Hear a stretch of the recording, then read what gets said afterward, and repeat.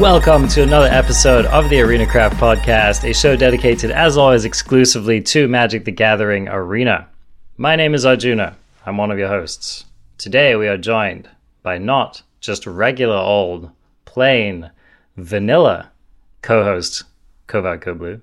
Instead, we are joined by extra special French vanilla, now with a little extra vanilla and a little extra sugar added. Covert Go Blue. He is not just any Magic player. He is, in fact, not only the number one in Best of One, but he officially finally reached actual number one in Best of One. Covert Go Blue. How are you doing today? It's like being a whole new person, quite honestly. I woke up this morning in a whole new house, living a whole new life, with a whole new weather outside. None of that's true. But sometimes it feels that way. But let me ask you something, Arjuna. All right. Let me ask you something. This is a very crucial question. Are you ready? Mm-hmm. Are you recording? Yes. You didn't ask me, but I am. Oh, yes! You did it. I'm recording, and I didn't need to be reminded. That is how you know I have not only transcended Magic the Gathering, but podcasting itself. I am now the one in Best of One who hit number one. You know, you've transcended Covert Go Blue, and you've become Covert Go White. Okay. You've defeated the Balrog, and you've come back to us. Anybody who's seen me dance will tell you I've always been this white. Fair enough. You got to work what you were given. So basically today we have a few exciting things to talk about. We are going to go over CGB's run to number one.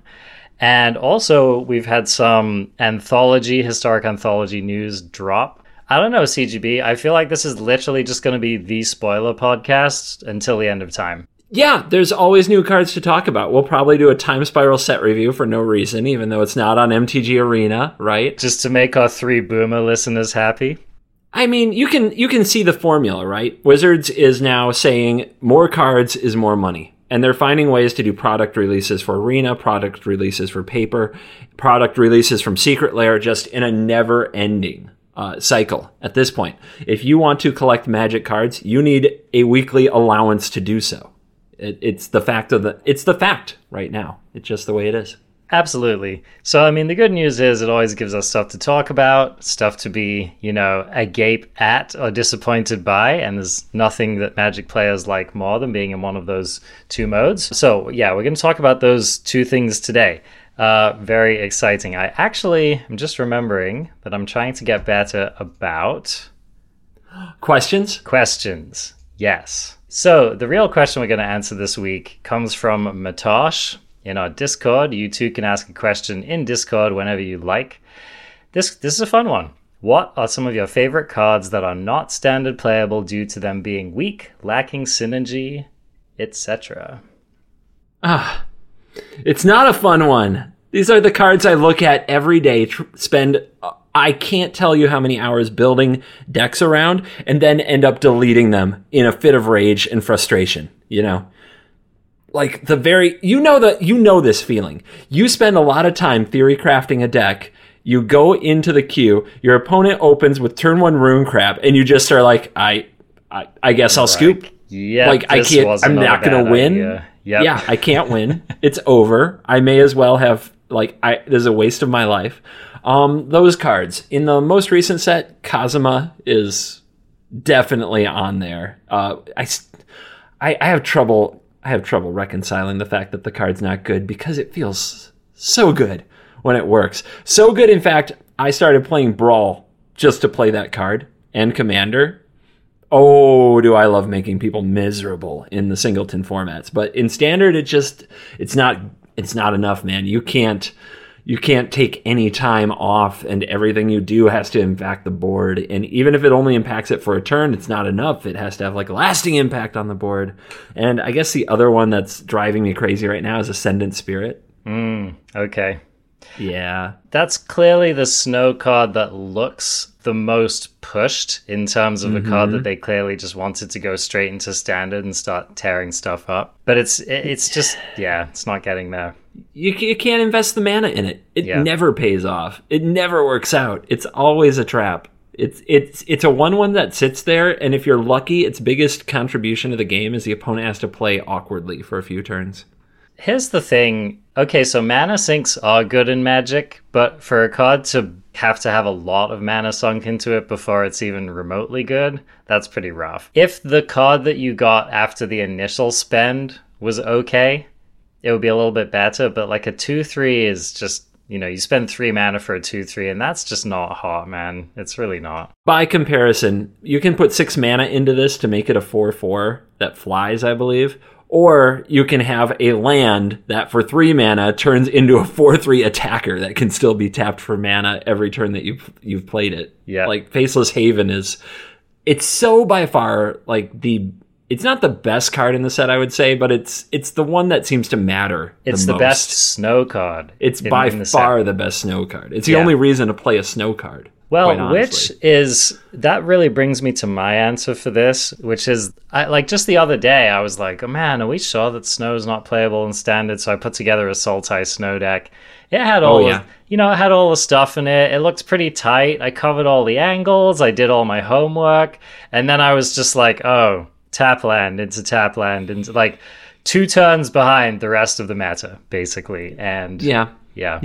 What you're describing is every Wednesday night for me. Okay. Sultai Snow. Let's do it. Jordan Snow. Let's get that staff going. Play a free card from our graveyard every turn. Value. And it just...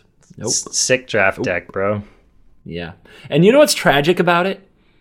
We're probably not getting more snow. No. I know. Standard is never going to play this. Back when we had blocks, there was always they're going to turn it up to 11 in the next block. Those Jorns I crafted have a future. I don't have to feel bad. Now I'm just nope, no future. It's over. I wish the snow duels were just a little bit more playable, Couldn't they have said something like, maybe this land comes into play untapped if you control another snow permanent, or maybe another 2 snow permanents, right? Yeah. Now we'd be talking. But then you can't make them common. You have to make that a rare. That's probably And they already had the pathways. Bummer, man. Yeah, so anyway, snow, unfortunately, it wasn't even a near miss either, It was a hard miss, which is rough. Yep. So, yeah, that probably covers it for me. Another card, which, now, you would probably argue with me on this one, but I haven't really seen it show up in, competitive... Yorion is playable! Well... Don't even! You know what? I decided to avoid even bringing that one up. I knew that would be a bee in your bonnet, but let's compromise with Nico Aris. I feel like Nico, maybe it's just not a best of 3 card. Maybe its time has not come to shine yet. I still think it's a very good card, but I've just been a little bit... I feel like Nico is just waiting for that time to shine, I agree. I've only got one good home for it, and I think it's an underrated home, but there's a very good reason that the white-blue decks aren't successful right now. It's because there's just too much to answer. There's just too many different style of threats. Red presents a very different style of threat and attack from mono white, and Doomscar is an absolute joke against mono white. And Doomscar is an absolute joke against Annex and Faceless Haven too. So for the most part, blue-white just doesn't have it, and that's really what holds Nico back, because it is a decent card, for sure. I love playing with it. Let me ask you this, Covert Go Blue. What is your answer in a strictly Azorius deck to Faceless Haven that is not Field of Ruin? Field of Ruins. And that's the end of the list. 4 of them in my blue-white deck right now. Yeah.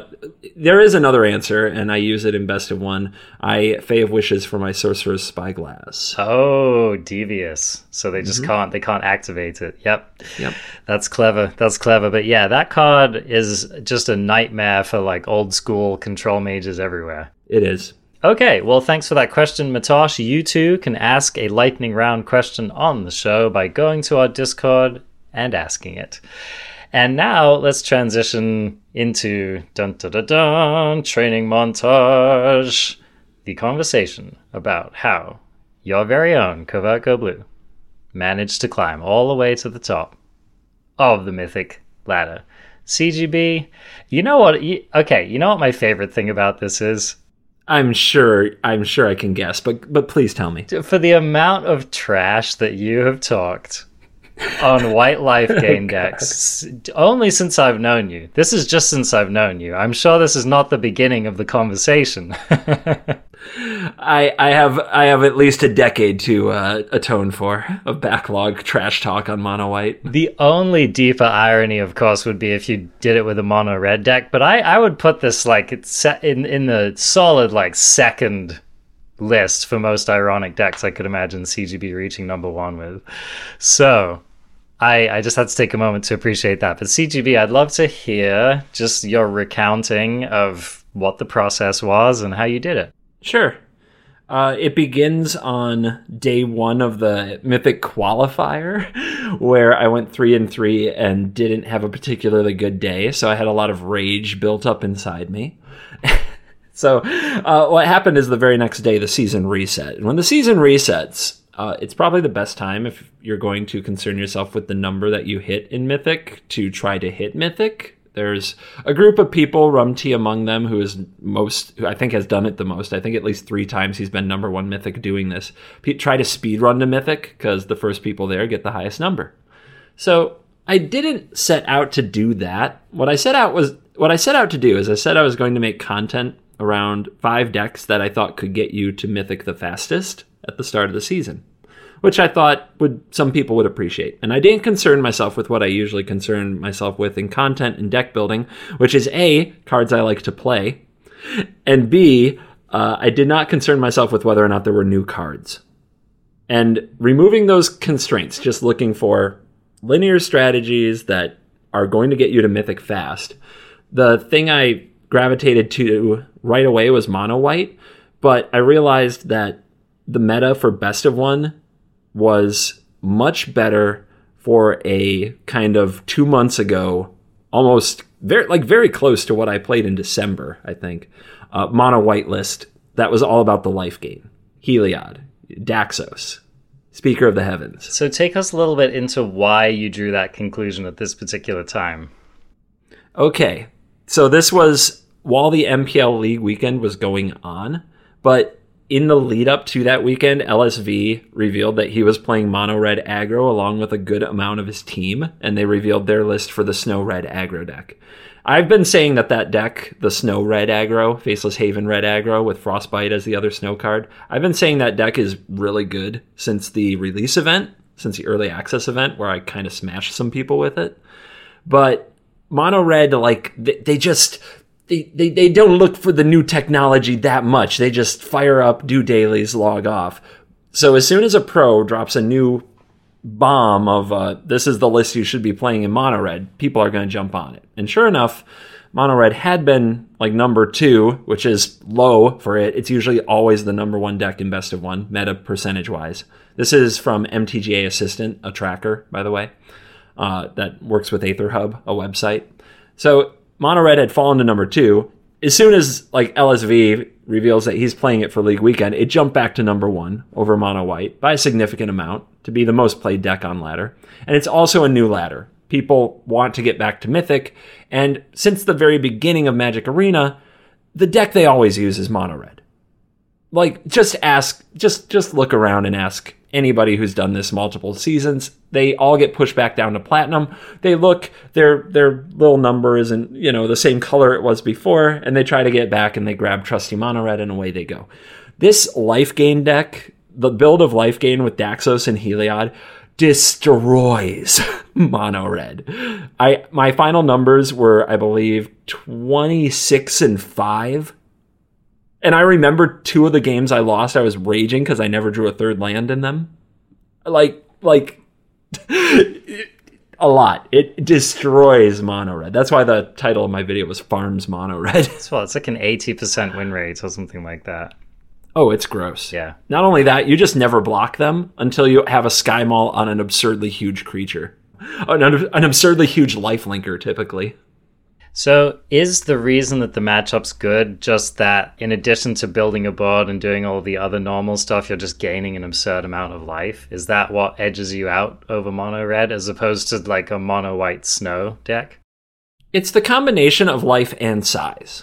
So the snow deck, the snow mono white deck is good, but its creatures don't get bigger as the game goes on. Aside from the one time you equip the Sky Maul to them, or you equip the Halvar Sword, they might gain double strike, But the creatures don't grow. I suppose occasionally with the Luminarch Aspirant, maybe. Yeah, if that goes unchecked, which, if that happens, you're probably winning anyway. It means your opponent can't remove anything. Right. So, but for the most part, aside from the occasional Luminarch Aspirant that sticks around or comes back later from a Lurrus and is protected, their creatures don't generally grow. But the life gain deck is just, it's gaining life and growing every single turn. Every turn something gets bigger. They have Luminarch as well. They have Heliod. And if you're doing it right, the size just gets bigger and bigger every turn. And it just outscales what the other creature decks can do. It has a good matchup against pretty much all of the creature decks, mono red especially, but also really good against mono green and decent in the mono white snow versus regular white mirror match. Not quite mirror match. You know what I mean. So very, very good against aggro. Now, how's the matchup against control? Oh, it scoops to turn 4 Shadow's Verdict. Hard scoops to it. But if you take yourself back a week in the metagame, the whole talk was that Sultai Ultimatum's unplayable now because mono red and mono white are so good. Right. That's where we were. Yeah. So you came to the part of the format where paper is beating rock and scissors isn't coming after paper, basically. Oh, yeah. There was some Yorion on my climb. I think my final numbers against Yorion were 5 and 7, which isn't as bad as it could be. There were plenty of times where they didn't have the verdict, but yeah, when they cultivated into verdict, I scooped and went to the next game. But that's not that much of the latter, and it was my acceptable trade-off. You know what I mean? Yeah, absolutely. Okay, so I'm always interested in this, right? How do we ascertain when a deck is going to be good in the metagame? And I think you laid out pretty clearly for us that, I'm playing a creature deck which is good against other creature decks, and those other creature decks are holding down the decks that are good against my deck, and so that opens up the perfect window to go on a streak. That's the thesis, yep. The next thing to remember is when you're right, when your thesis turns out perfectly right, double down. Yeah. Because you don't get it right that often. Maybe every 3 months I'll get something like this right, where I have the right deck at the right time. And I'm able to win streak because, let's be honest, there's so much variance in Magic and in Best of One. And if you just play a net deck that is known, you don't have that much edge, right? You pretty much have to win die rolls to win streak. For the most part. You have to draw well, you have to be on the play a lot, then you can win streak. If you actually figure out that you're in a spot in the metagame and you have the right deck and you're winning regardless of play draw, I was on the draw 64 times in my run and I was on the play 51 times. Normally that's not very good for an aggro strategy, but I had a matchup advantage. So I made my video, which usually takes me an hour, and I flew through Platinum really fast, and it was okay, not only did I get it right, I got it really right. I'm just destroying the ladder right now. So I decided to just get the Mythic thing done. Because it's now I don't have to worry about when I hit Mythic this month. So I'll just push Mythic. I'll just fly through Diamond because I feel like I can. And I did. Just smashed my way through Diamond very quickly.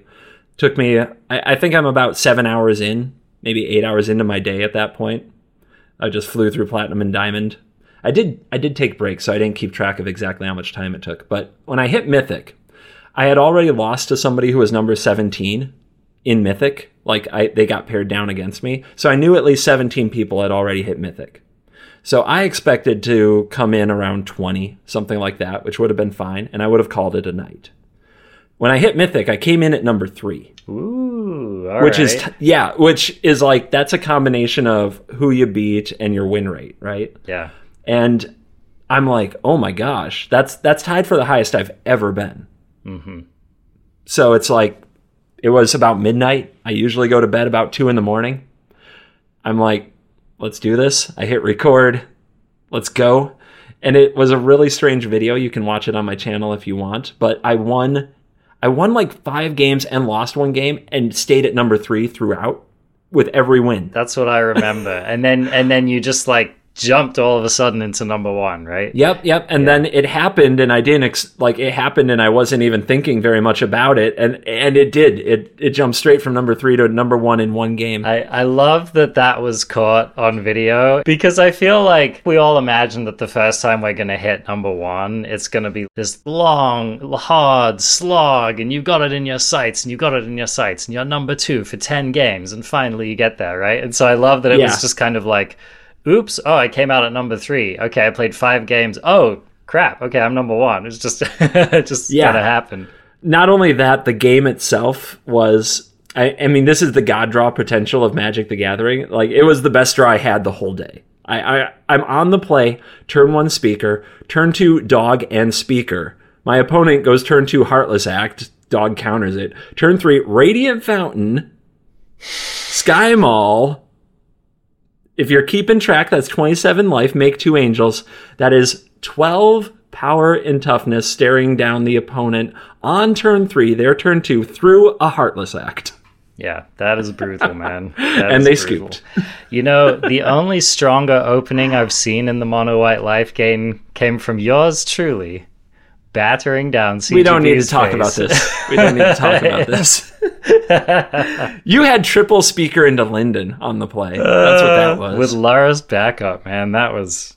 Anyway, talk about a deck that can just frickin' slam the door, man. If there's one deck I've seen that can just lull you right out of a game, it's definitely that life gain deck. Well done, CGB. Well done. It's also good to just remember that the Mythic ladder behaves very different depending on how far into the season you are. It does. You know? And so that's why, like, whenever I see anyone get number 1 towards the end of the month, I'm like, wow, like, this person deserves freaking a champagne and to be hoisted on the shoulders through the town, you know? Because it's like, you've spent all month working on that ELO. But it's not to diminish. I mean, anyone who reaches number 1 at any point is a huge achievement. So, congratulations, buddy.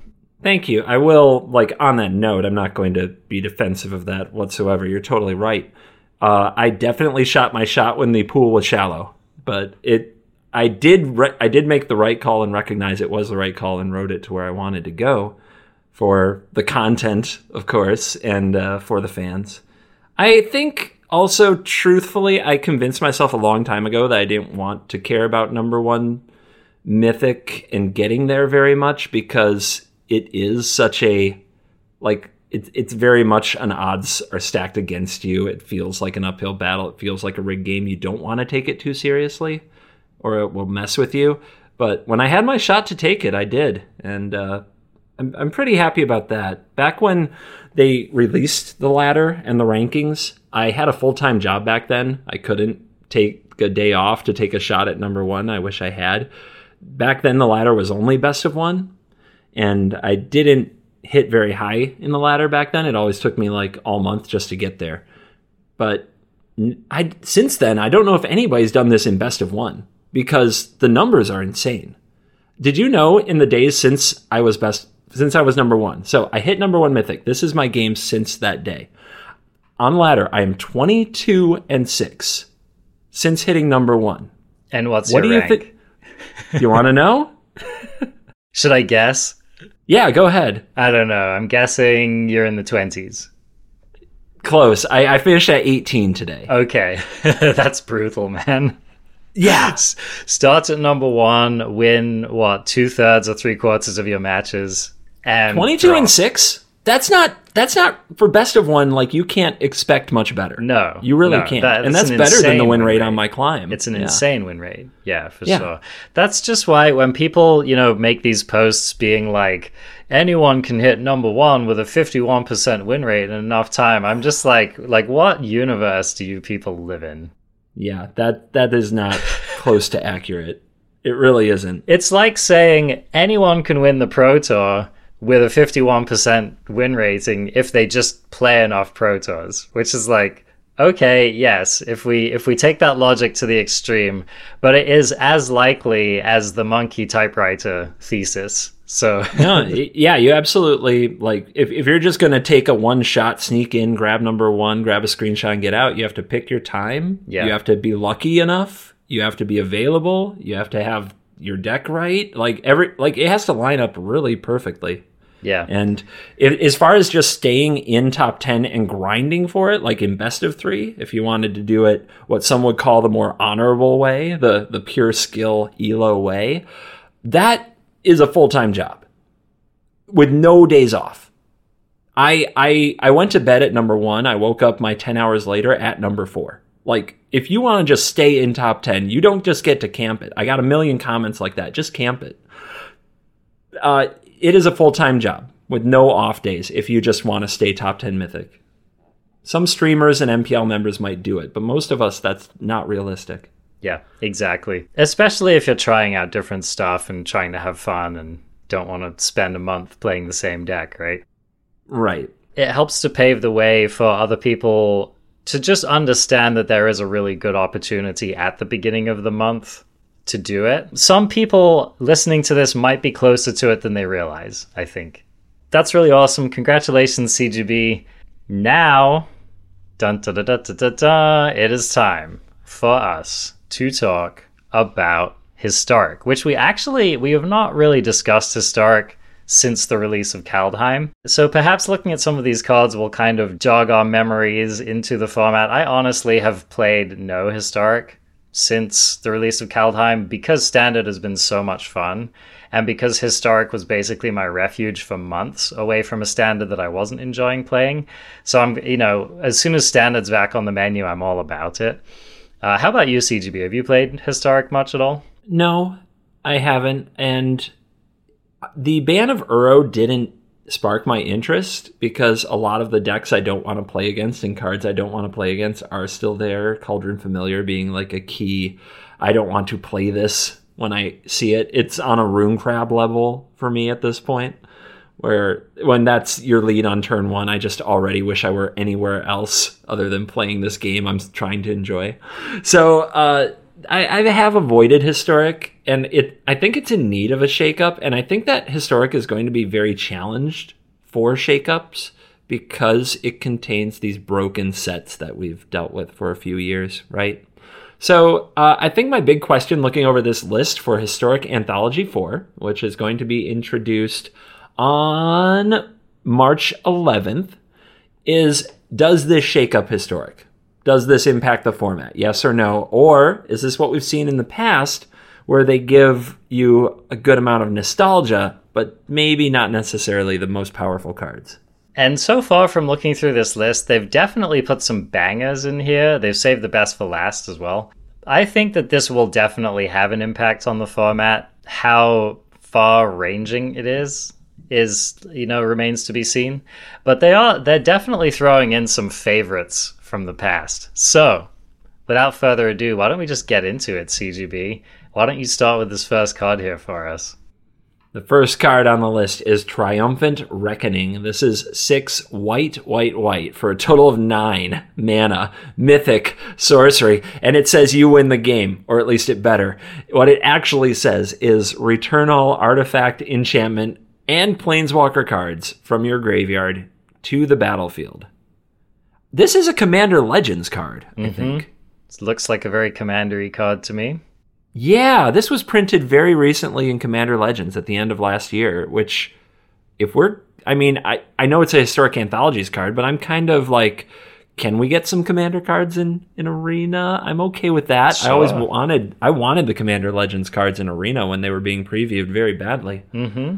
Yeah. Now, of course, this is a spell that you're probably going to want to cheat out somehow. The first thing that came to my mind with this was Emergent Ultimatum, just because I've been playing that card a lot. But I think that's probably not what we're going to be doing here, because this card actually wants you to have spent the entire game building up some kind of stuff in your graveyard. I don't know. This card looks mostly like a meme to me, CGB, but maybe there's some kind of combo deck which can A, fill the yard, and B, cheat this out. I feel like if this card were good, people would have made Eerie Ultimatum decks that work.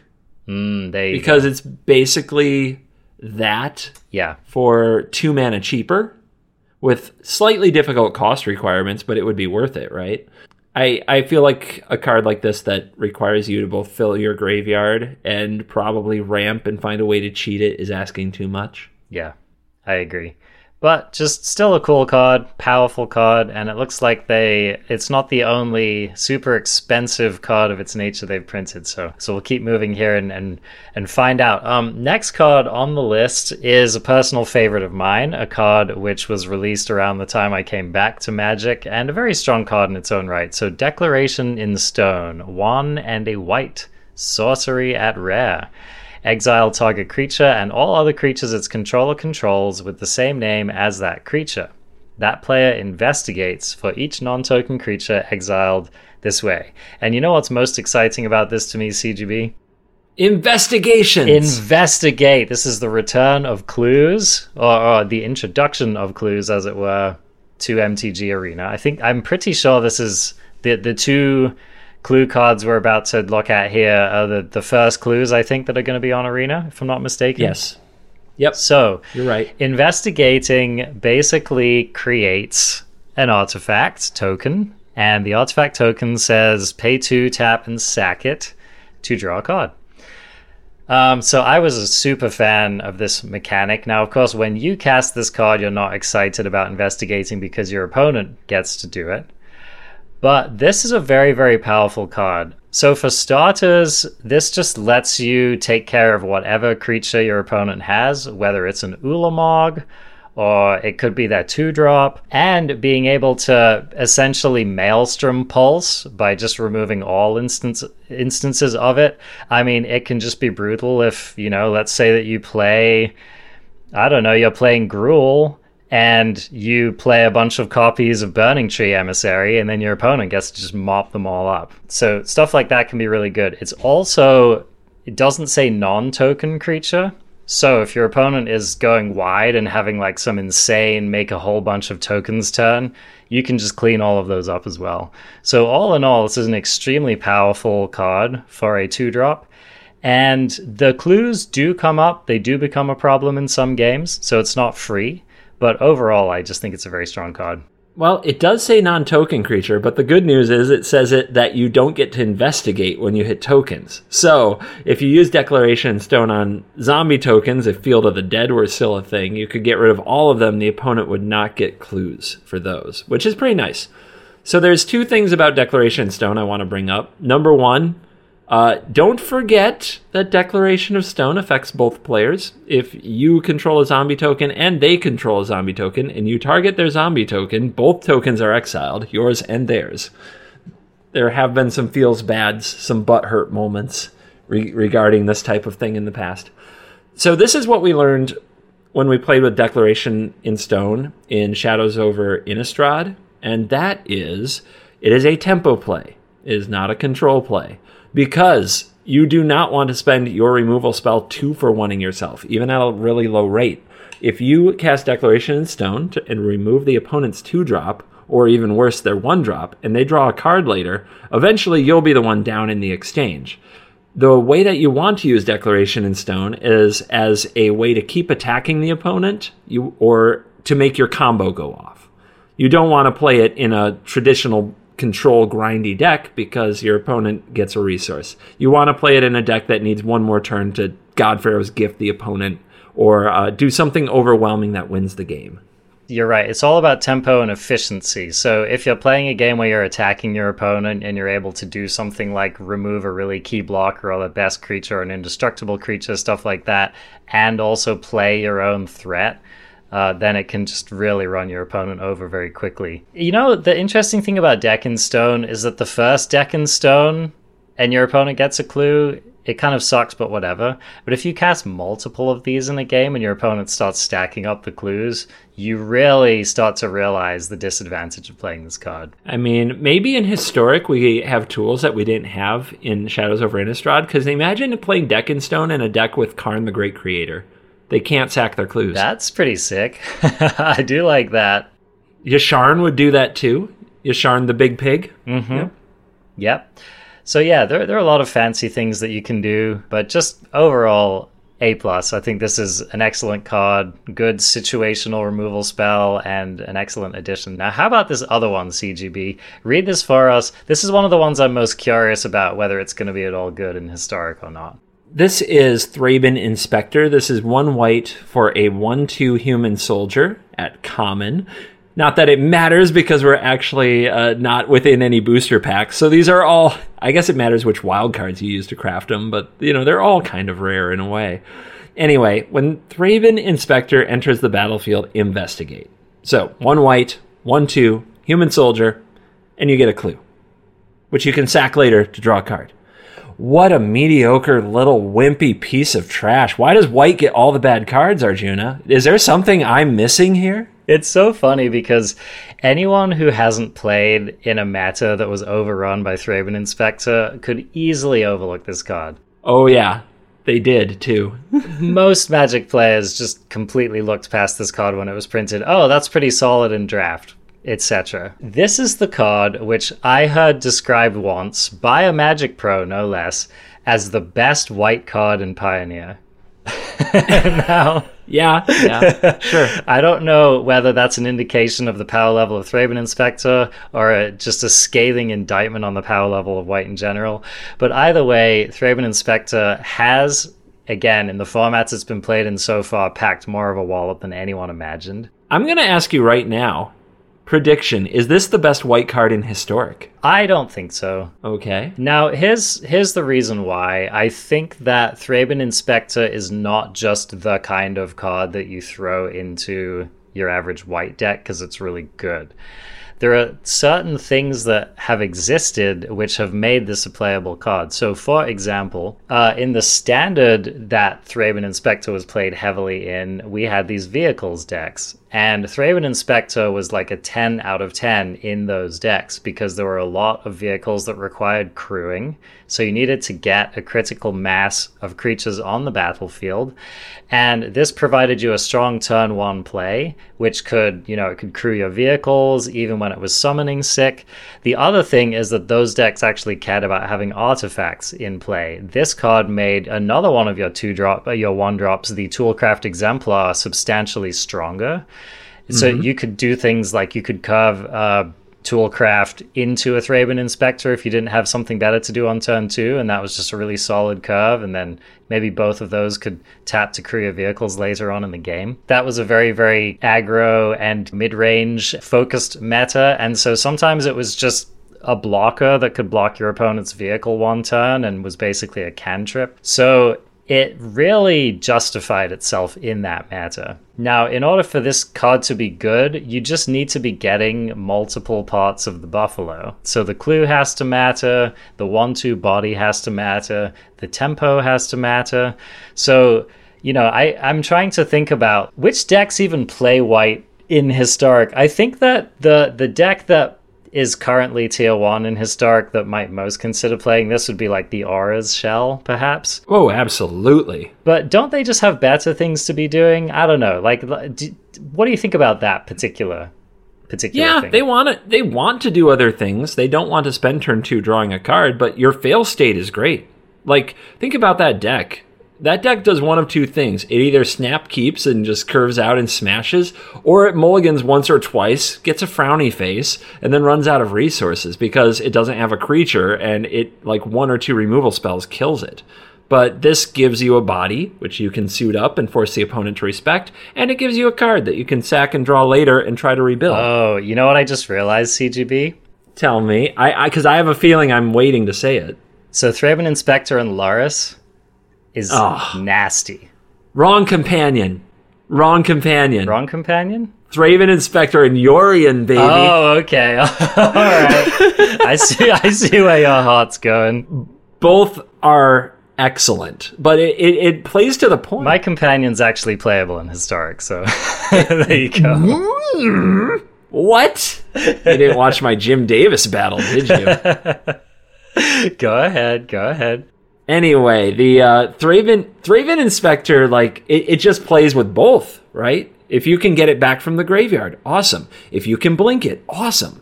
It's everywhere that you can use a body, and it gains a little card advantage. It's awesome. I wouldn't be stunned. Like, it wouldn't blow my mind because it was part of the way it worked in the day. If you're going to play something like a blue-white control deck, maybe you want Thraben Inspector on turn 1 because it's more proactive and can do some blocking or block something bigger. Hold off those 1/1 goblins from hitting you. That stuff adds up.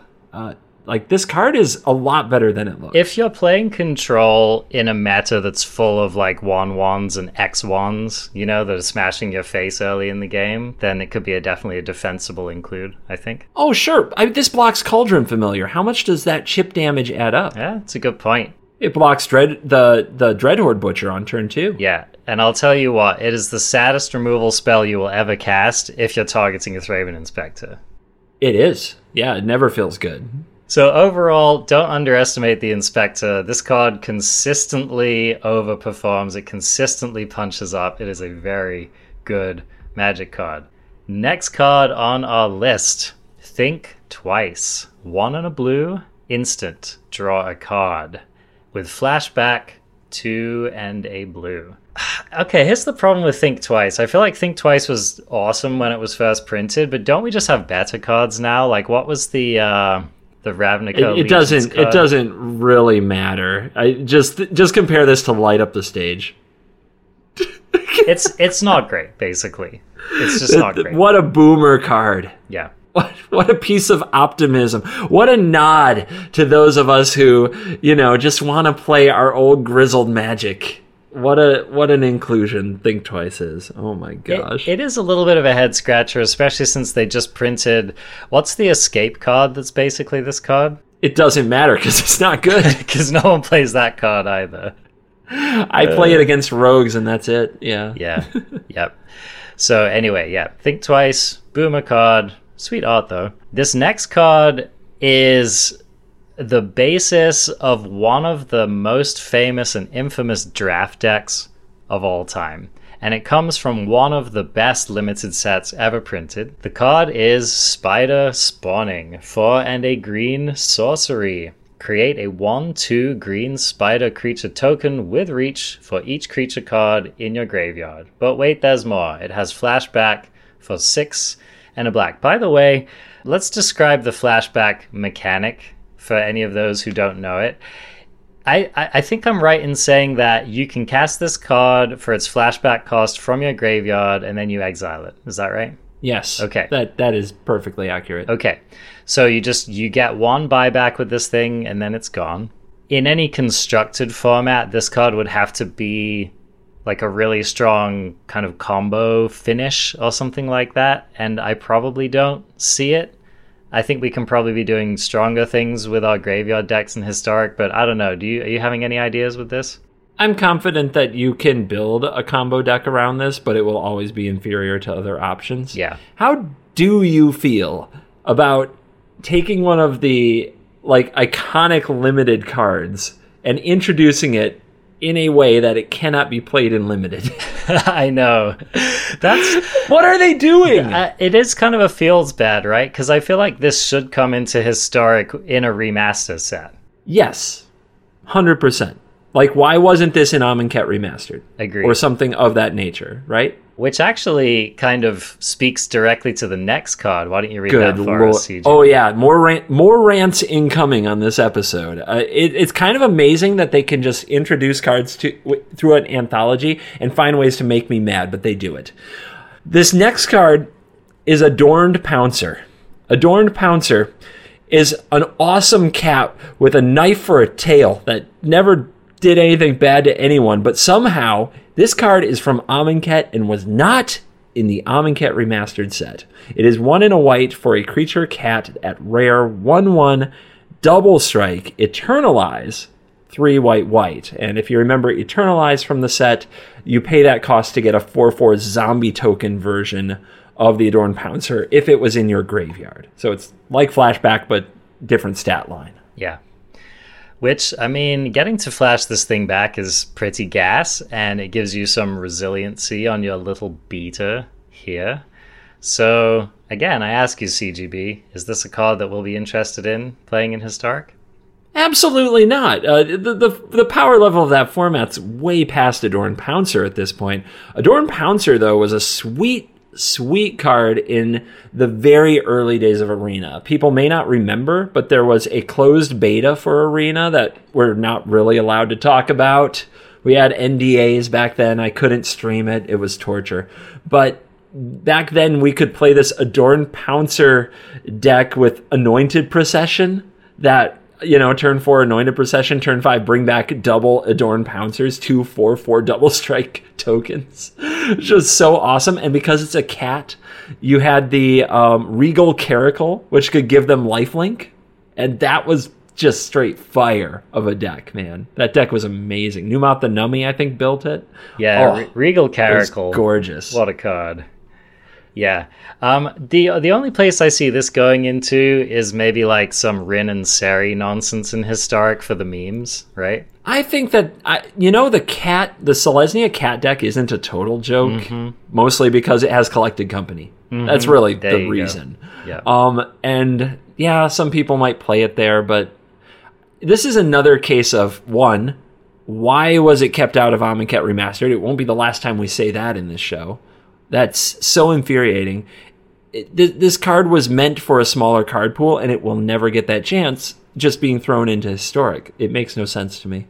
Okay, so this next card is one I've never heard of before. Looks like it comes from the, Modern Horizons set. These next two cards are both from Modern Horizons. So let's see what's going on here. Iceberg Cancrix. 1 and a blue snow creature crab. 0/4. Oh man. I already hate it. Keep reading.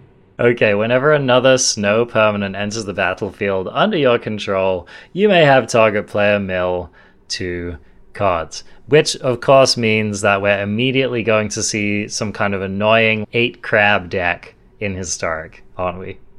Yes. Because it doesn't matter if they're good, people do it anyway. Disgusting. Of course they will. So you can curve your Ruin Crab into your Iceberg Cancrix and just go to town, and then get just absolutely dumpstered by Muxus a few turns later. Whee! So have fun with that. How about this next one, CGB? Well, I do want to... I guess we can talk about the next one, but then I want to have another rant. Merit Lage's Slumber is the next card. 1 in a blue, legendary snow enchantment. This is a rare from Modern Horizons. Whenever Merit Lage's Slumber or another snow permanent enters the battlefield under your control, scry 1. At the beginning of your upkeep, if you control 10 or more snow permanents, sacrifice Merit Lage's Slumber. If you do, create Merit Lage, a legendary 2020 black avatar creature token with flying and indestructible. Okay, so this is kind of like a Dark Depths throwback for any of you boomers out there. So was your rant going to be about snow? Yes. Yes, because it's just kind of a bummer that we basically only have one snow set on Arena. And so it really limits what you're able to do with these decks, right? Yes. Beyond that, these are the only 2 snow cards that you're going to get in this anthology. One of my predictions for this anthology was that we get some sweet snow cards to possibly make snow a thing in Historic, since it's not working out in Standard. Yeah. This ain't it. This ain't it. Yep. This ain't it. This is not even close. And of all the snow cards they could have introduced, I'm thinking of like Ice Fang Coatl, that sweet snake with Death Touch and draw a card. That's like Historic power level. That would be sweet. If you wanted to make... Keep Arkham's Astrolabe out of my Historic format. Okay, yeah, I was going to mention that, but I wasn't. But I mean, that's an example of a sweet card from Modern Horizons they could have introduced. There's also... They could have done throwback. They could have gone to Alliances, Ice Age, and the long-lost third set of that block, Cold Snap. And there are a lot of oddball snow cards. Some are absolutely nowhere near the playable level of current formats, but there are some cool ones. Both of the, with these being the only 2 that they introduced, it's like that. I feel like I've been given absolutely nothing. It feels like nothing. Yeah, they really are do-nothings. And Merit Lage's Slumber, like, has this card seen any play in a constructed format? I don't think so. Yeah. No. Yeah, so anyway, not that that's going to stop people from trying, obviously, but yeah, don't, like, if you're watching your wild cards, man, don't get yourself a playset of Merit Lage's Slumber and think that you're going to get there. Again, remember, Muxus, Muxus, Muxus. Yeah, this is a very mucked situation, and I'm very mad that they didn't introduce better, more interesting snow. Like, it tilts me a little. I agree. Missed opportunity. Yeah, it is kind of a flop. However, some of the sickest art I've seen on a Magic card in a long time. So it is great art. Yeah, this is like a really good desktop art right there. This next card, CGB, is a momentous include in Historic. And this, my friends, is the first sword. The first... Now, it's not the first, hard-hitting actual sword equipment that has entered the format, but it is the first in the famous cycle of swords that we're getting on Arena. So this card is truly a throwback. Sword of Body and Mind. 3-cost artifact equipment at Mythic. Equipped creature gets +2/+2 and has protection from green and from blue. Taste it, Uro. Oh wait, you're not in the format anymore. Whenever a equipped creature deals combat damage to a player, you create a 2/2 green wolf creature token, and that player mills 10 cards. So we're going to be like throwing this on our crab and freaking getting in there. And the equip cost is 2. So... again, for those of you who haven't played Boomer Magic, there is a cycle of these swords, and they all give a buff, and they all give your creature protection from 2 colors, and they all give you some ability when the equipped creature deals damage. And some of these cards have made their way into very, very, very powerful decks in various formats. So these are not to be underestimated.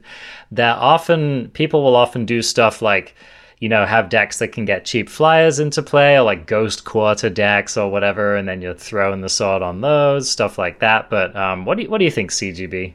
I'm going to sound really negative. I don't know why this particular batch of cards that they've introduced has a lot of triggers hidden in it for me. And this is one of them, because this is, in my opinion, by a mile, the worst of that sword cycle. That's what I was going to say. Oh, it's terrible compared to the others.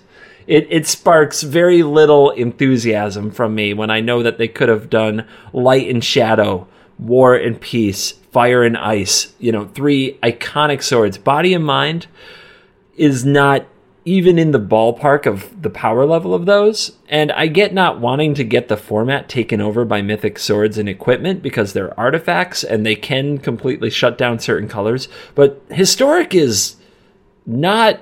It is not a weak format. It is not a format that is completely dominated by 3 mana artifacts that cost 2 to equip. That's just not going to happen here. It's way too fast for that. Mayhem Devil thinks it's hilarious when you pay mana to equip anything. So I don't see it, man. This is a Mythic from this particular session, and I'm glad that there are swords, but why this sword? Why? I'm with you, man. This particular sword is a bit of a head scratcher. I think it does give us a window into the fact that we might end up with all of them in the format eventually, right? So this could be like the appetizer, as it were. I have trouble believing that anymore. Like, we're 4 anthologies deep. Have you seen a thematic carryover from any of them? There's not another Eldrazi here. We had Ulamog in a previous one. There's no other Eldrazi in this one. To be fair, Ulamog stands on its own, right? Whereas this one doesn't. No, he comes, there's always 3. 3 there always are. Patience, Padawan, patience.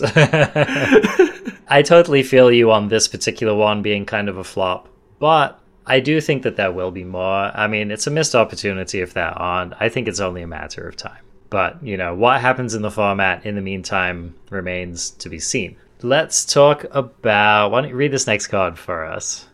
Oh, sure. This is just a me card all the way through and through. Your favorite. Goblin Gavalier. 1 red, 1/1 Goblin Warrior. Trample. When Goblin Gavalier gets plus... not when. Goblin Cavalier gets +2/+0 for each equipment attached to it. I see what you did there, especially since I'll quickly read the next card here. Bone Splitter, which is an artifact that costs 1 mana. It's an equipment. Equipped creature gets +2/+0, and the equip cost is 1. So it seems like they're giving us 2, somewhat famous equipments here, and then a nice little critter that can wear it in the format. I don't know, Goblin Cavalier, this one doesn't stand out in my mind. Has this been a player in constructed formats? I've never seen this card in my life. Neither have I. So it seems it's what's that set symbol, by the way? I have no idea what that is. Yeah. This card is weird. Sure, I mean, you're going to play this, and then you're going to throw Bone Splitter on it on turn 2. It's the Richard Garfield Reject series. Thought about printing it, decided it was too lame and not worth the cardboard it would cost to make it. But wait, now we have Arena. I mean, again, the thing that most bothers me about these cards is that they would have all been totally sick in a draft set, right? So it's a little bit annoying that we're getting them in this historic anthology, because I would have drafted the heck out of both of these cards. When we get Bonesaw, though... Bonesaw, now we're talking. That is a 0 mana equipment that costs 1 to equip and gives the equipped creature +1/+0. Yeah. Simple little card, but you throw that on this sucker and you got a 4/1 for 1. Many implications. And 1 equip. Yeah. Do you see this having a spot? No. I don't think equipment is nearly a big enough part of Historic, and I don't think the cards we see are going to change that. So here's the thing. Okay, this card is a decent combo with Embercleave, I suppose, but only Embercleave, basically. And we have, so many strong cards to put in red decks in Historic. Do you really need, if you're throwing an Embercleave on something, you'd rather it be going on your Annex or something like that, right? Do you know what's also a good combo with Embercleave? Just every other creature that's better than this. Any good creature, exactly. Yes. Exactly. Every single creature. Yeah. So we didn't need to make Embercleave better, basically. So yeah, Goblin Cavalier, I don't really see it hitting. What about the Colossal Hammer deck? Maybe. I mean, doesn't that deck already have better equipment as well, though? Better bodies is probably what we're really looking for. Yeah. I don't know. Yeah, I don't know. It's kind of funny when you mentioned Bonesaw. There are a lot of decks that just play Bonesaw because it's a 0-cost artifact, right? So it doesn't really matter what it's doing. Bonesaw is ready. Spider-Man throwback. Anyway, we've probably expended enough bile on that particular row of cards. I've got to save some for the next row. Okay, so take us into this next card, CGB. Torment of Scarabs. 3 and a black for an enchantment or a curse at uncommon. Enchant player. At the beginning of enchanted player's upkeep, that player loses 3 life unless they sacrifice a non-land permanent or discard a card. Just totally a historic playable card, bro. 4 mana curse. Was a defining piece of that limited format. Yeah, it was good and limited. It was actually, you could draft a curse deck, and it wasn't embarrassing because of Torment of Scarabs. Yeah. I mean, fun that card could do it. Cool design. Little bit under the power level of the format, I would say. Just a little. Quite a bit under the power of the historic format. It does make the curse deck playable for the nerds who strictly want to play the curse deck, I guess. Yeah. I'm going to save my rant for this row till the end so we can keep going through it. Okay. Next card, Flameblade Adept, 1 red mana. Oh, God, do I have to read this card? Because all I really want to say about it is that it is not Monastery Swiftspear. The end. Read it. Read it. Okay. Monastery Slow Spear. Flameblade Adept, creature Jackal Warrior, Menace, 1/2. Whenever you cycle or discard a card, Flameblade Adept gets +1/+0 until end of turn. Why does it say cycle or discard a card when cycling requires you to discard a card? It's so that other effects that discard cards also buff it. Yeah, but if it just said discard a card, that would still, cycling would trigger it, right? Yeah, that's a good question. Maybe there are effects. So if an effect prevents you from discarding, but you cycle, does that still count as a cycle? Yeah, I regret asking this question. I don't know. I'm sure some rules wizard can help us out with this. Okay, basically, once upon a time, they printed a card called Monastery Swiftspear. It was a very good Magic card. Much later, they printed Flameblade Adept. It's not a good Magic card. Shall we move on? Is there anything like the Hollow One deck in Modern where you end up discarding a lot of cards? I guess we have Cathartic Reunion, but that existed in Standard with Flameblade Adept and went nowhere.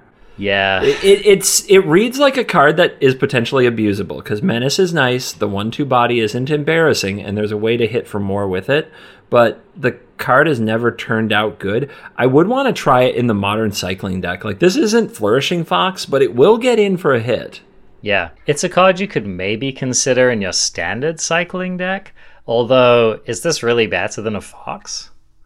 It's not better than a Fox in my opinion. I think it plays well with the Fox so that you don't have to rely on slower cards like Drannith, Healer, and Stinger, but it's probably not going to fix cycling in Historic. I don't think that there's a chance of that. Yep, I agree. Well, let's see if this next card saves it for us, CGB. Faith of the Devoted is 2 and a black for an enchantment at uncommon. When you cycle or discard a card, you may pay 1. If you do, each opponent loses 2 life and you gain 2 life. Faith of the Devoted was the win con in the, New Perspectives cycling deck I used to play that I didn't even try to play when Amonkhet Remastered came out because these cards weren't in Amonkhet Remastered. And here's my rant.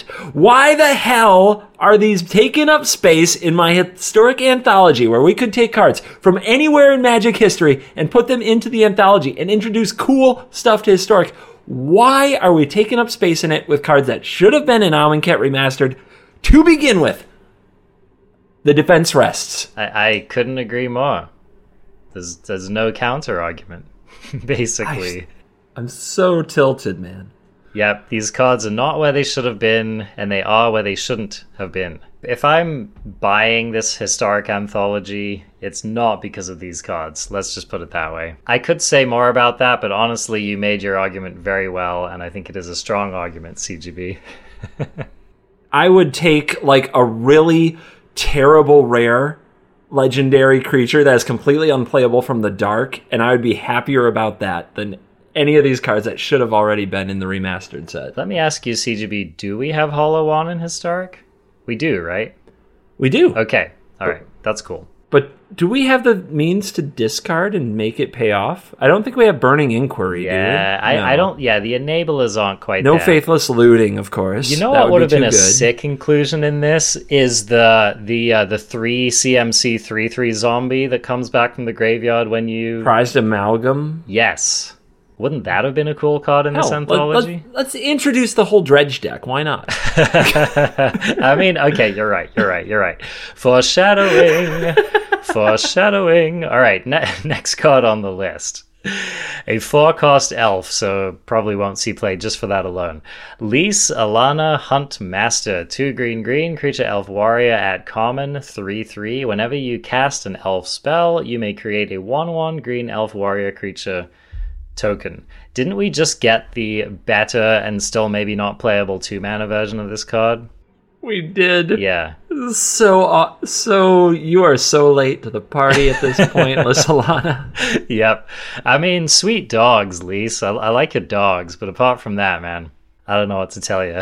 All right. How about this next card, CGB? Abomination of Llanowar is 1 and a black and a green Commander Legends card. It's a legendary elf horror, and it has vigilance and menace.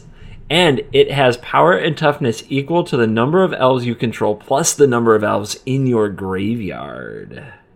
So, I guess this is another Golgari elf. We just got a bunch of Golgari elves in Kaldheim. Having said that, cards like this just don't tend to get there in regular constructed. It's literally a shame that just a stat ball. The abilities are not very relevant if the opponent plays any removal spell ever. But I think that elf fans are going to enjoy it a little bit. It is giving elves a reason to play black, which they were kind of thinking about doing. because of Tyvar and some of the other stuff going on in Kaldheim. It does fit in the collected company spot. I think there are going to be some people excited about making a massive Abomination of Llanowar. Coco's a good point. If you can Coco this out and reliably have it be like a 6/6 or something, then you definitely got your money's worth. It is legendary. It's probably a 1 of or 2 of in your elf deck. And it can be your historic brawl commander. Mm-hmm. So that's fun for some people. Yeah. Honestly, I most see this as like if an elves deck has some kind of fling combo or something, then maybe you play this deck. So what? I don't know, man. I'm just reaching. You want to have an elven fling. Okay, I get it. I read those fantasy novels as a kid. I, too, was into some of the hot dark elves and wanted an elvish fling. I get it. I mean, okay, if I was flinging with an elf, it would probably be Lisa Lana instead of this Abomination, but... That is... Yeah, I would not be flinging with that elf at all. The art is terrifying. Okay, speaking of cards that were left out of sets for some random reason, why don't you read this next card for us? Inspiring Statuary is 3 colorless mana artifact at rare from Aether Revolt. Aether Revolt. Well done, buddy. And, that set that was part of Kaladesh Remastered. Yes. And it says non-artifact spells you cast have Improvise. And what I want to say before we get your take is that this is probably the reason I'm so salty, because how many games did I spend trying to make the Paradoxical Outcome deck work without this? And it was there all along. We thought they couldn't code it, or we thought it was too complicated, or we thought it might break the format, and they were just slow rolling us. They were just holding out on us, man. Yeah, this really does feel like it feels like the remastered Graveyard is what this anthology feels like, which is kind of tilting, I agree. So Inspiring Statuary, however, it's here now. It has some of the sickest art. It's one of my favorite Magic card arts ever. It is a very cool card. It didn't quite get there in Standard, did it? Oh, Statuary? Yeah. It was part of the Paradoxical Outcome deck in Standard. It was the key piece. And that deck had its times when it was competing for the top tier. Okay, all right. So it was like maybe a tier 2 deck, perhaps. Tell us about that deck, since it seems near and dear to your heart. Oh, sure. Paradoxical Outcome says that you can return any number of permanents that aren't lands to your hand and draw a card for each one. So you draw a whole bunch of cards by bouncing a whole bunch of permanents. And the deck contained a lot of cheap artifacts and cards like Ornithopter that cost 0, so that you could just play them all again and draw huge amounts of cards when you cast Paradoxical Outcome. Most of that stuff made it into the anthology. What was missing was a mana engine so that you could cast Paradoxical Outcome, draw into another outcome, play all your cheap stuff, then pick all those up, draw, and keep going. So you could have really awesome turns with your Paradoxical Outcome deck in Historic, but you always eventually had to say go, and then you did basically nothing but bounce your own board, and then the opponent kills you. With Inspiring Statuary creating mana, for all of the non-artifact cards, these would be cards like Baral's Expertise that return things back to your hand, so then you play the artifacts again, now they're untapped, on and on it goes. Mox Amber, Psy, Master Thopterist, etc., make a Thopter everything you play. Now with Inspiring Statuary, you keep going, so you can basically draw your deck within that turn, play out, make a million Thopters, and find a way to win. So I'm guessing, like, here's a card I want to give Improvise to, that I want to tap my army of Thopters to cast in this deck. Alrund's Epiphany. Okay, I'm feeling it. I'm feeling it. You see what I mean? I do. So if you cast Paradoxical Outcome and you draw like 8 cards, and then you cast Alrund's Epiphany using mana from Inspired Statuary, and you untap and take another turn, you're probably not going to lose. Yep. That's a good point. You were trying this with the Psy Master Thopterist. Were there any other things that you were trying as a win con? As a win con? Because you do actually need to win. I'm trying to remember the things that I was doing to win. The one that was most popular when Inspiring Statuary was around was Aetherflux Reservoir. Okay. Because you would play all your zeros over and over and over, gaining Right, just tons of gain a life from lot the of reservoir. life. Okay. And then you would eventually 50 shot them in the face. And we do have that card, so... Yep, that card exists. But I couldn't play enough things to do it in Historic in that outcome deck because we didn't have the mana engine. Right. So maybe now we do. Maybe, yeah. This could lead to some cool stuff. I mean, I hope so, because I did love the Paradox. I'll probably try... If I actually craft some cards from this, it would probably be this one, because I want to relive my days of Paradoxical Outcome. Your glory days. No, I was terrible. Well, things are continuing to improve here, because they printed another card, which I think could definitely show up in the format.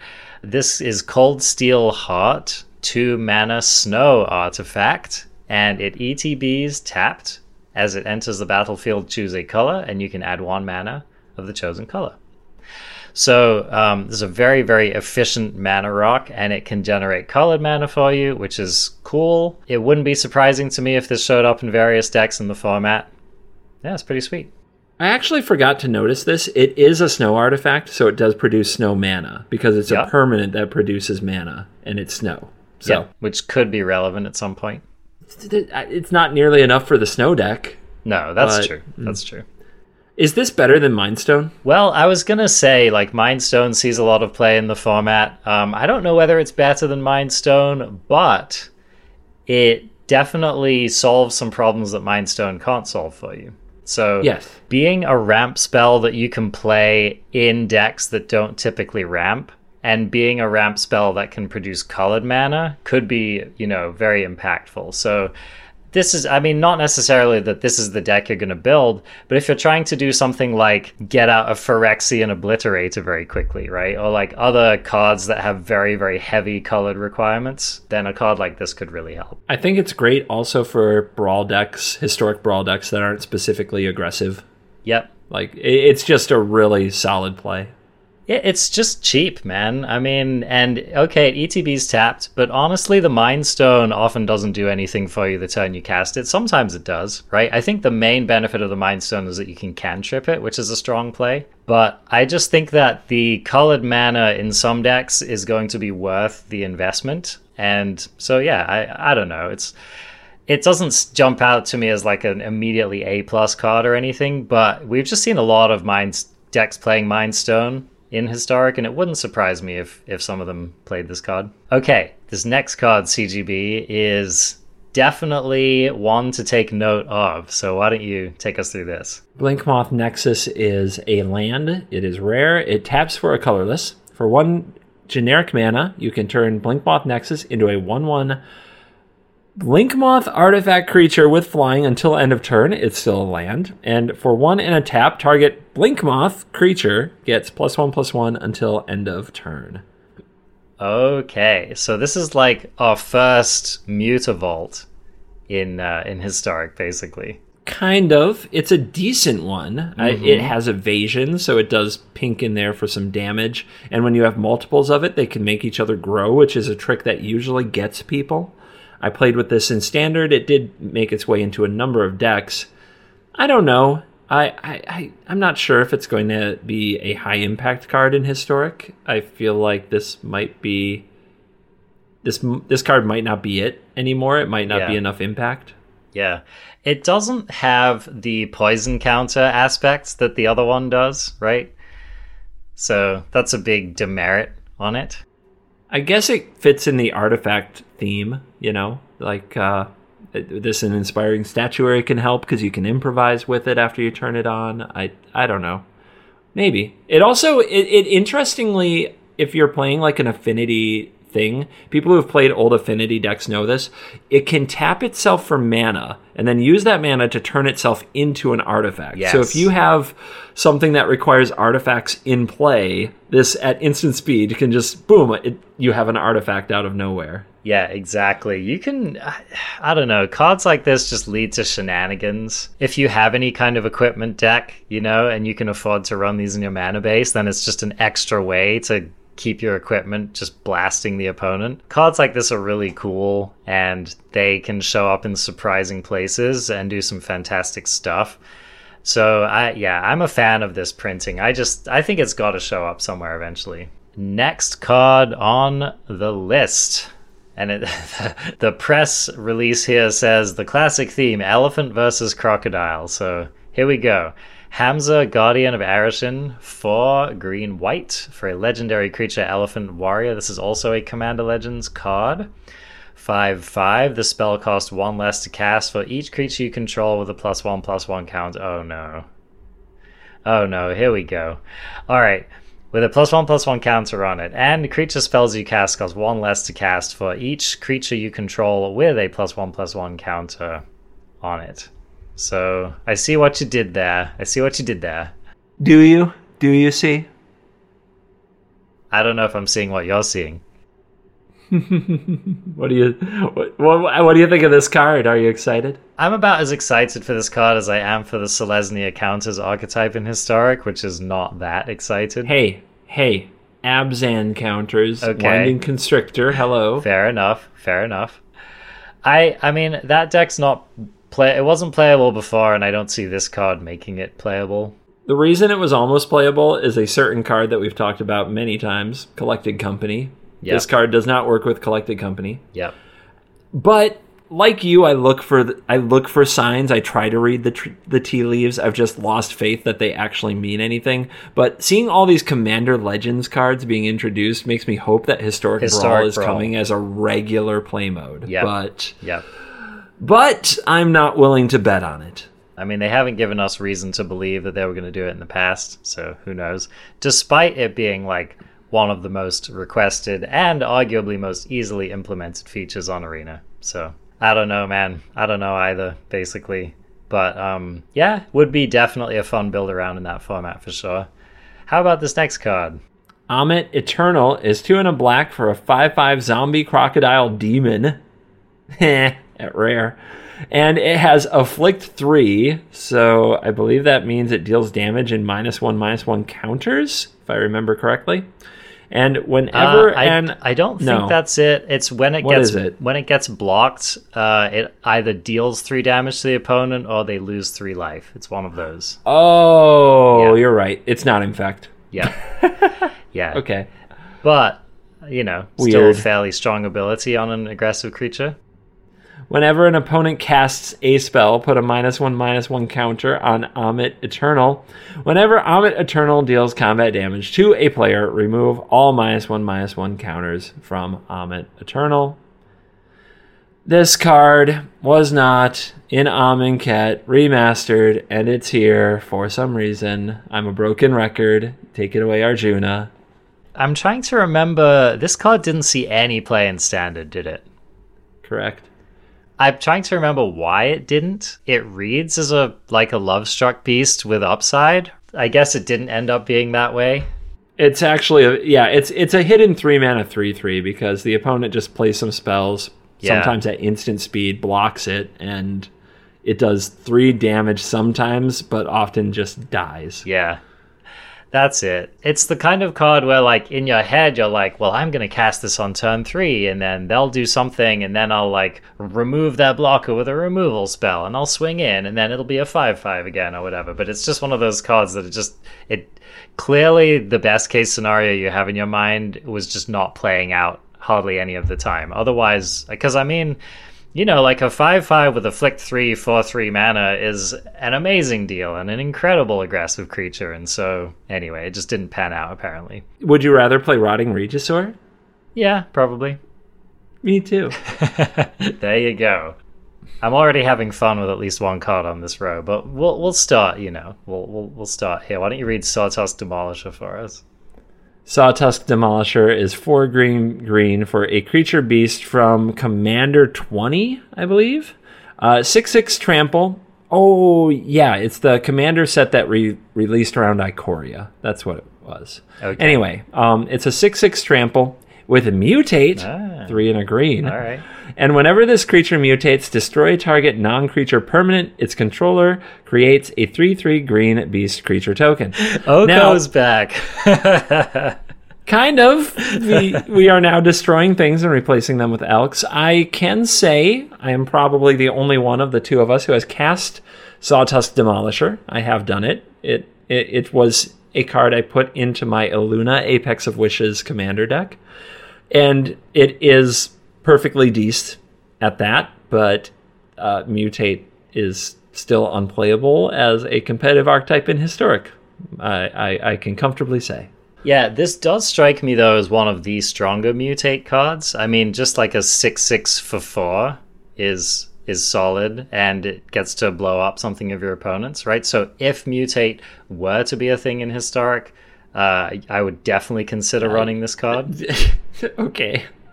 I'm just saying, it's a good Mutate creature. It is a good Mutate creature, and Mutate's a bad mechanic. Sure. But like, if this was in Standard, it would 100% go into your Mutate deck, right?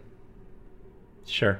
Okay, we've got CGB's opinion on this card for regular constructed. I mean, I'm not making any argument. I'm just saying it's an aggressively costed Mutate creature.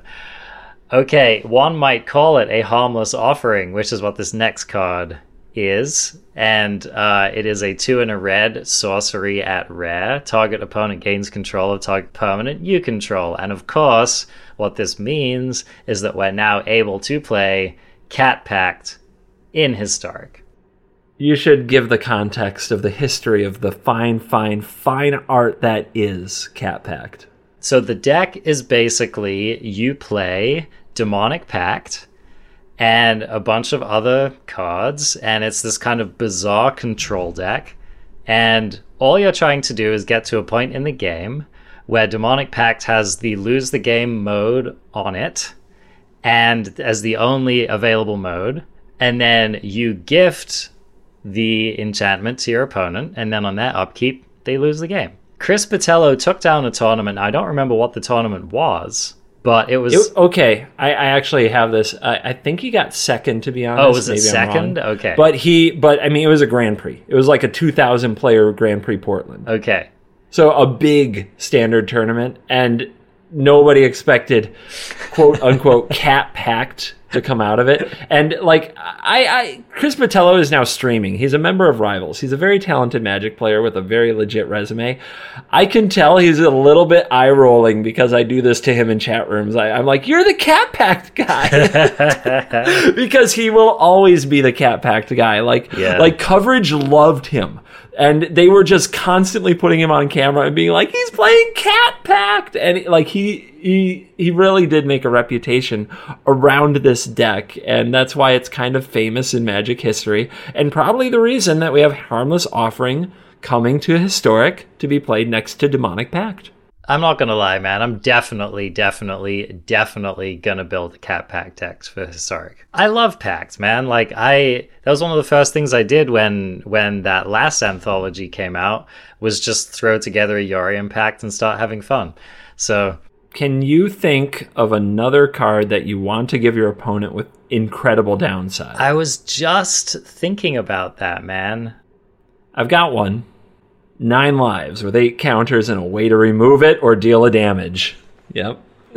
9 lives plays fairly well in the Pact deck, right? Because it keeps you alive. Yes, it does. That's pretty gas. Okay. You just then need a way to damage the opponent or remove the 9 lives to finish them off. Yeah. So I guess a way to make the opponent sacrifice enchantment or Cyclone Summoner, return permanents to their owner's hand, something...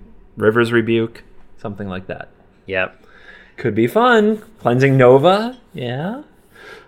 Okay, I'm feeling it. I'm trying to think if there are any other cards that say you lose the game on them in Historic. Maybe not, but is there anything devastating like destroy all lands you control or something trolly like that? Could be. I don't know. Or how about, like, is there a creature...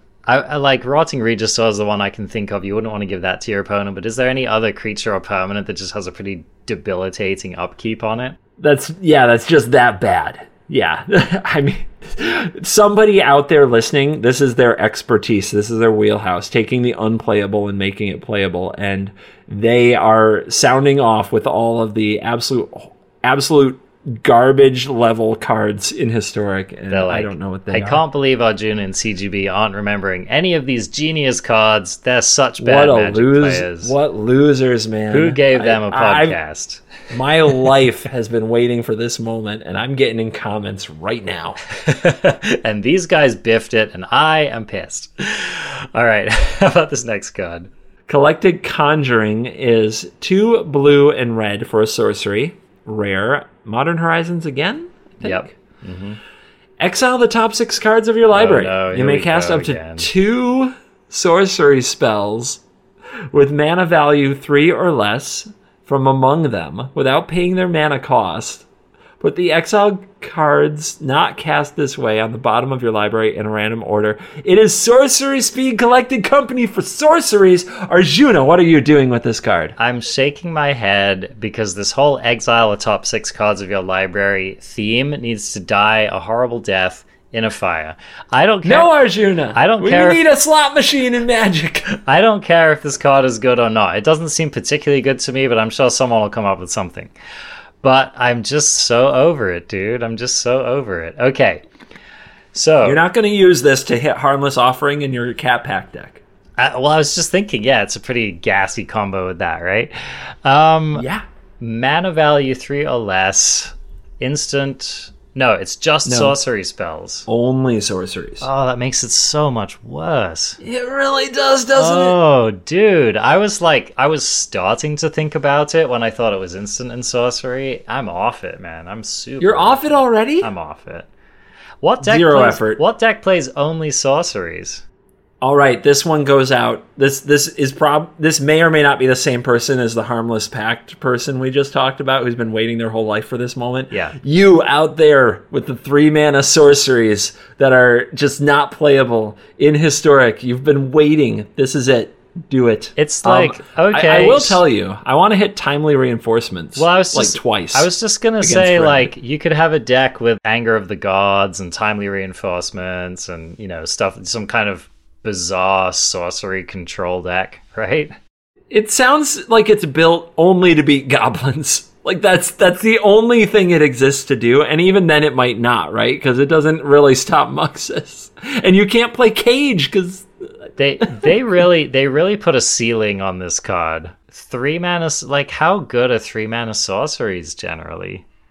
And 2 and 1 mana sorceries, it's like whatever, cool. Search up a land from your deck or whatever they do. 4 mana, 2 Thought Seizes. You're welcome. Oh, you're welcome. Well, I mean that's the thing.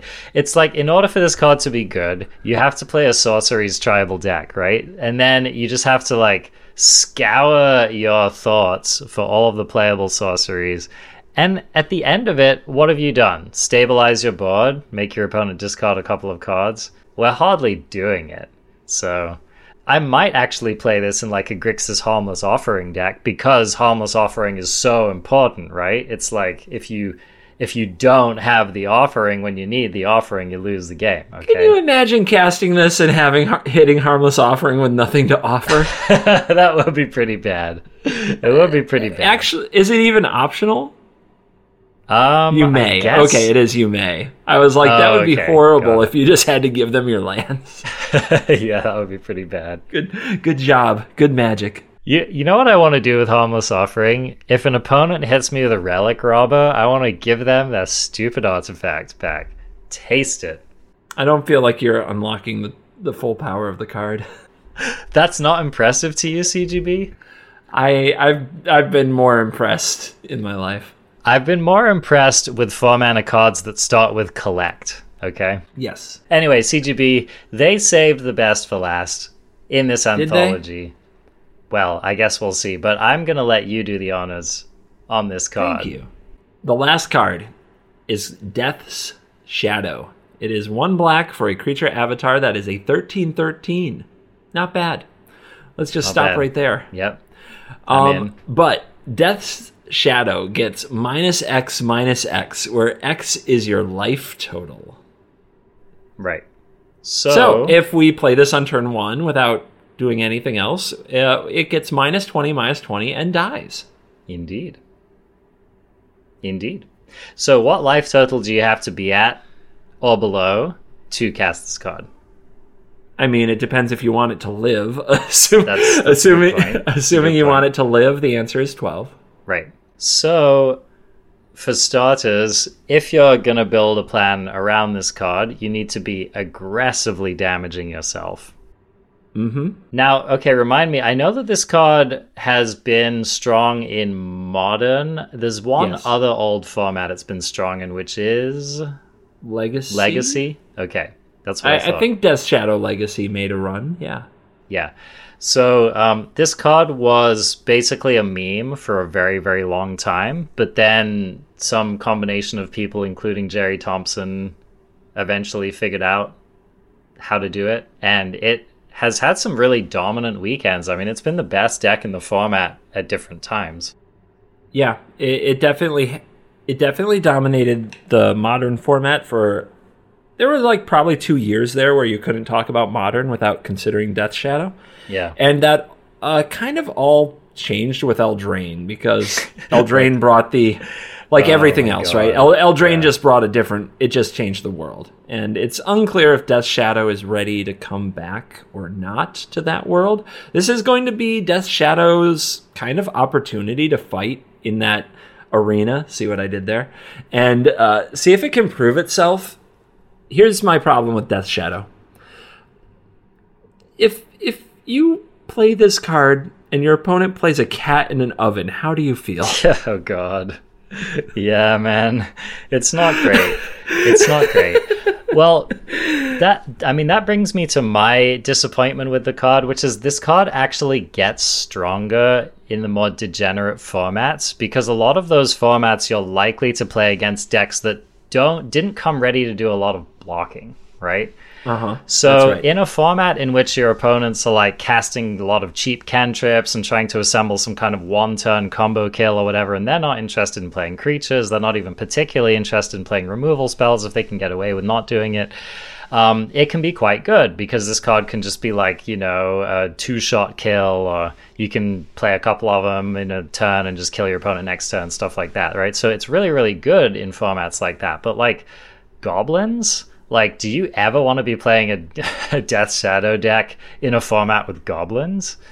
Hard to believe. I find it was a format that this dominated where you could, like you said, play kind of a setup game and then play one or two of these and remove one or two blockers and win. Removal spells were decent. Like Fatal Push is the best card in Modern around that time. It fundamentally, like Fatal Push, changed Modern and made Death Shadow a really good deck, because like creatures weren't that good, so they weren't on the battlefield often, and the ones that were got removed by Fatal Push. That's like Fatal Push is a medium card in Historic, because like value is infinite, all the threats do a million different things, all the creature decks are super linear. It's hard to see it, but we do have Thoughtseize, which is one of the premier cards to play with Death Shadow. We now have the Bolt lands and the Shock lands, so we can reduce our life total very quickly. Yeah, now those are things we don't in its have favor. fetch lands, so that's one thing we still don't have. I think that the combination of Bolt lands and Shock lands will get the job done. I think that's going to be okay. If this were introduced to Standard, like we've seen Scourge of the Skyclaves, right? And that card hasn't taken off at all in Standard, because the Bolt lands aren't enough. Plus you have to damage the opponent. Scourge is a much worse card overall. Death Shadow has a chance, but I don't know how you're going to get it through. Like, there's too many 1/1 goblins. There's Thraben Inspector now. There's Cat Oven, so you have to get it through. So the Brewers are going to have to figure out how to make their Death Shadow hit the opponent and kill them. Yep. You know what card is another card's really good against Death Shadow? Claim the Firstborn. Oh my god. Oh. Well, maybe, but is that how you get it through? Well, do you play Claim and steal their blocker? Well, it could be, but imagine if your opponent claims your Death Shadow. It either A, kills you, or B, dies immediately, right? Yeah, it might just immediately die because then it's -X to their life total. Yeah, this card in claim, with or against claim, seems so rough. And then, I mean, you already highlighted it. Fatal Push is in the format. Death Shadow dies pretty hard to Fatal Push. You know, imagine if you spent the first couple of turns of the game getting yourself down to 10 life or whatever, and then your opponent just Fatal Pushes your Shadow. It's got to feel pretty bad. I'm trying... and the burn decks in Historic are very robust. Gruul is super aggressive and will Ember Cleave right through most things.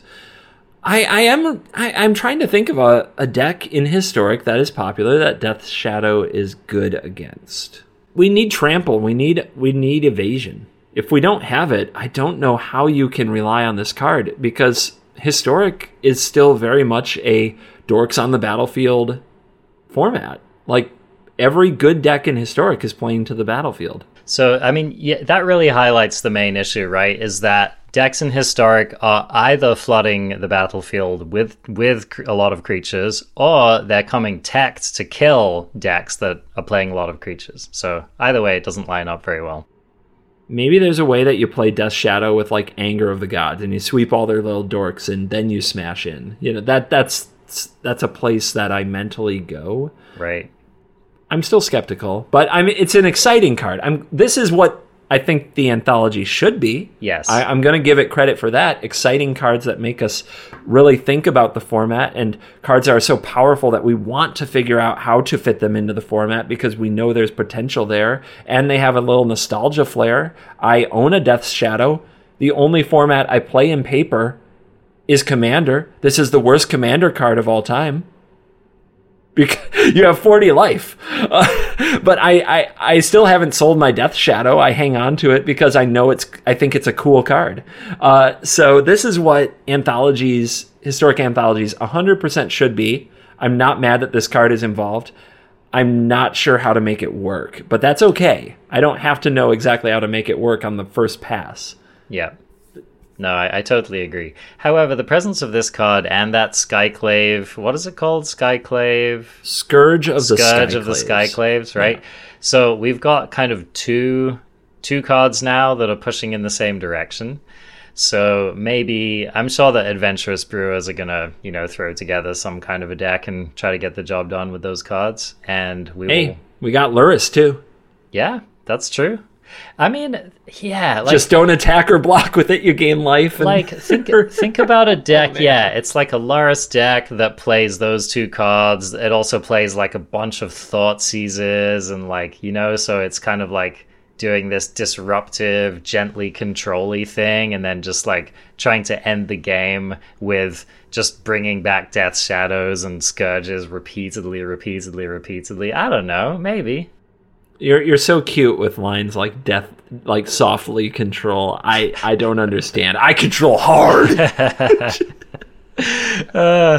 Anyway, yeah, cards like Death Shadow should be in Historic. I think it's a welcome inclusion, and we'll look forward to seeing what it does. All right, I think that wraps up this episode of the ArenaCraft podcast. CGB, do you have anything to drop on us before we depart?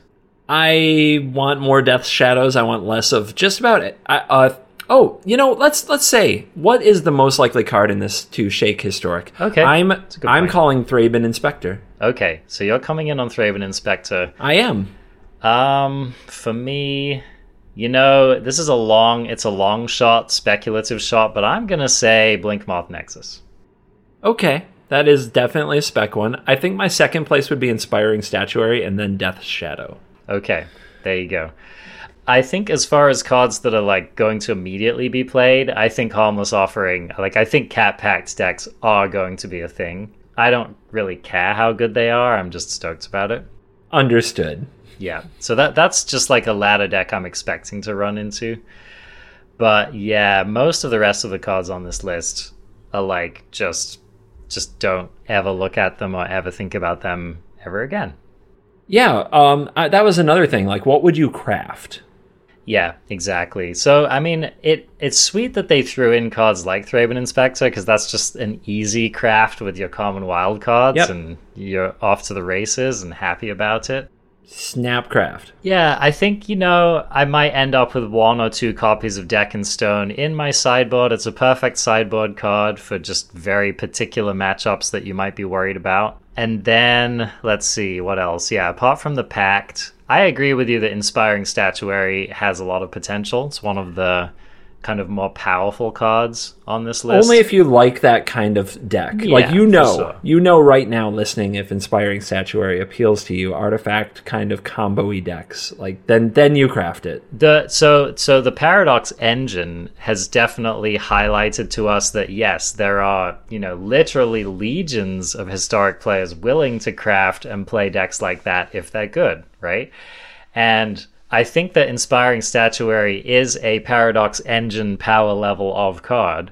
So it's just a question of whether the shell comes together and, whether people are excited about it. But I can guarantee you that if there is any kind of a viable deck on the ladder that plays Inspiring Statuary, people will craft it and they'll play it and they'll have fun with it. All right, well, that concludes this week's episode of the Arena Craft podcast, and you can find us pretty much everywhere. We're on Spotify, we're on YouTube. Stop by, drop a comment, say hello. Of course, join our Discord just to hang out and have fun. And if you want to ask questions and just get a little bit more behind the scenes of the podcast, that's a great way to do it. You can also go and catch Covert Go Blue on his YouTube channel, releasing a video every day without fail. He also streams on the Twitch, twitch.tv/Covert Go Blue. Soon to be Covert Go White. All right, CGB, thanks again, man, and I will catch you next week. Later, crafties.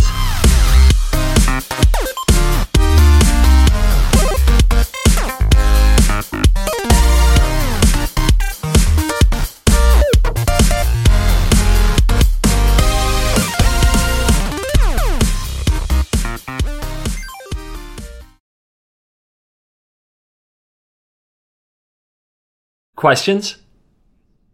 Yes, I'm ready. I'll answer the first one for you. I don't need to look. What makes me so great? Yes, it is the actual fact that I sleep somewhere around 10 hours a night without fail. That is a superpower that I very much wish I had, CGB. Yes, most people do, and it's the reason I am the one in the best of one or whatever. Do you also eat Wheaties for breakfast every day? No, I eat the tears of red mages and they sustain me. Okay. And 12 raw eggs. True fact, actually, I make bacon and sausage for every breakfast.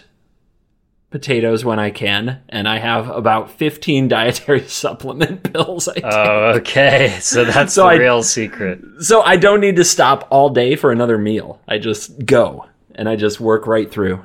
No food breaks. It reminds me of the English breakfast, which I think was basically designed to be that. They were like, let's just combine all of the food you were going to eat for lunch and dinner into your breakfast. And then back when the English cared about hard work, yes. Cared about hard work, aka worked in a factory for 12 hours a day, yes. I just made some people angry, and I love it. The people who invented the Industrial Revolution, no less. Anyway, okay, so the real question we're going to answer this week